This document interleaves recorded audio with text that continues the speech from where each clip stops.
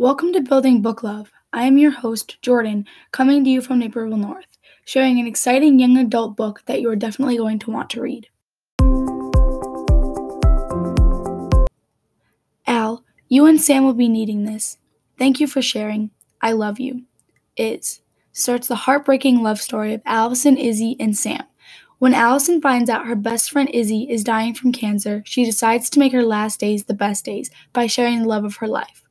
Sharing Sam by Katherine Applegate will give you mixed emotions of love and friendship.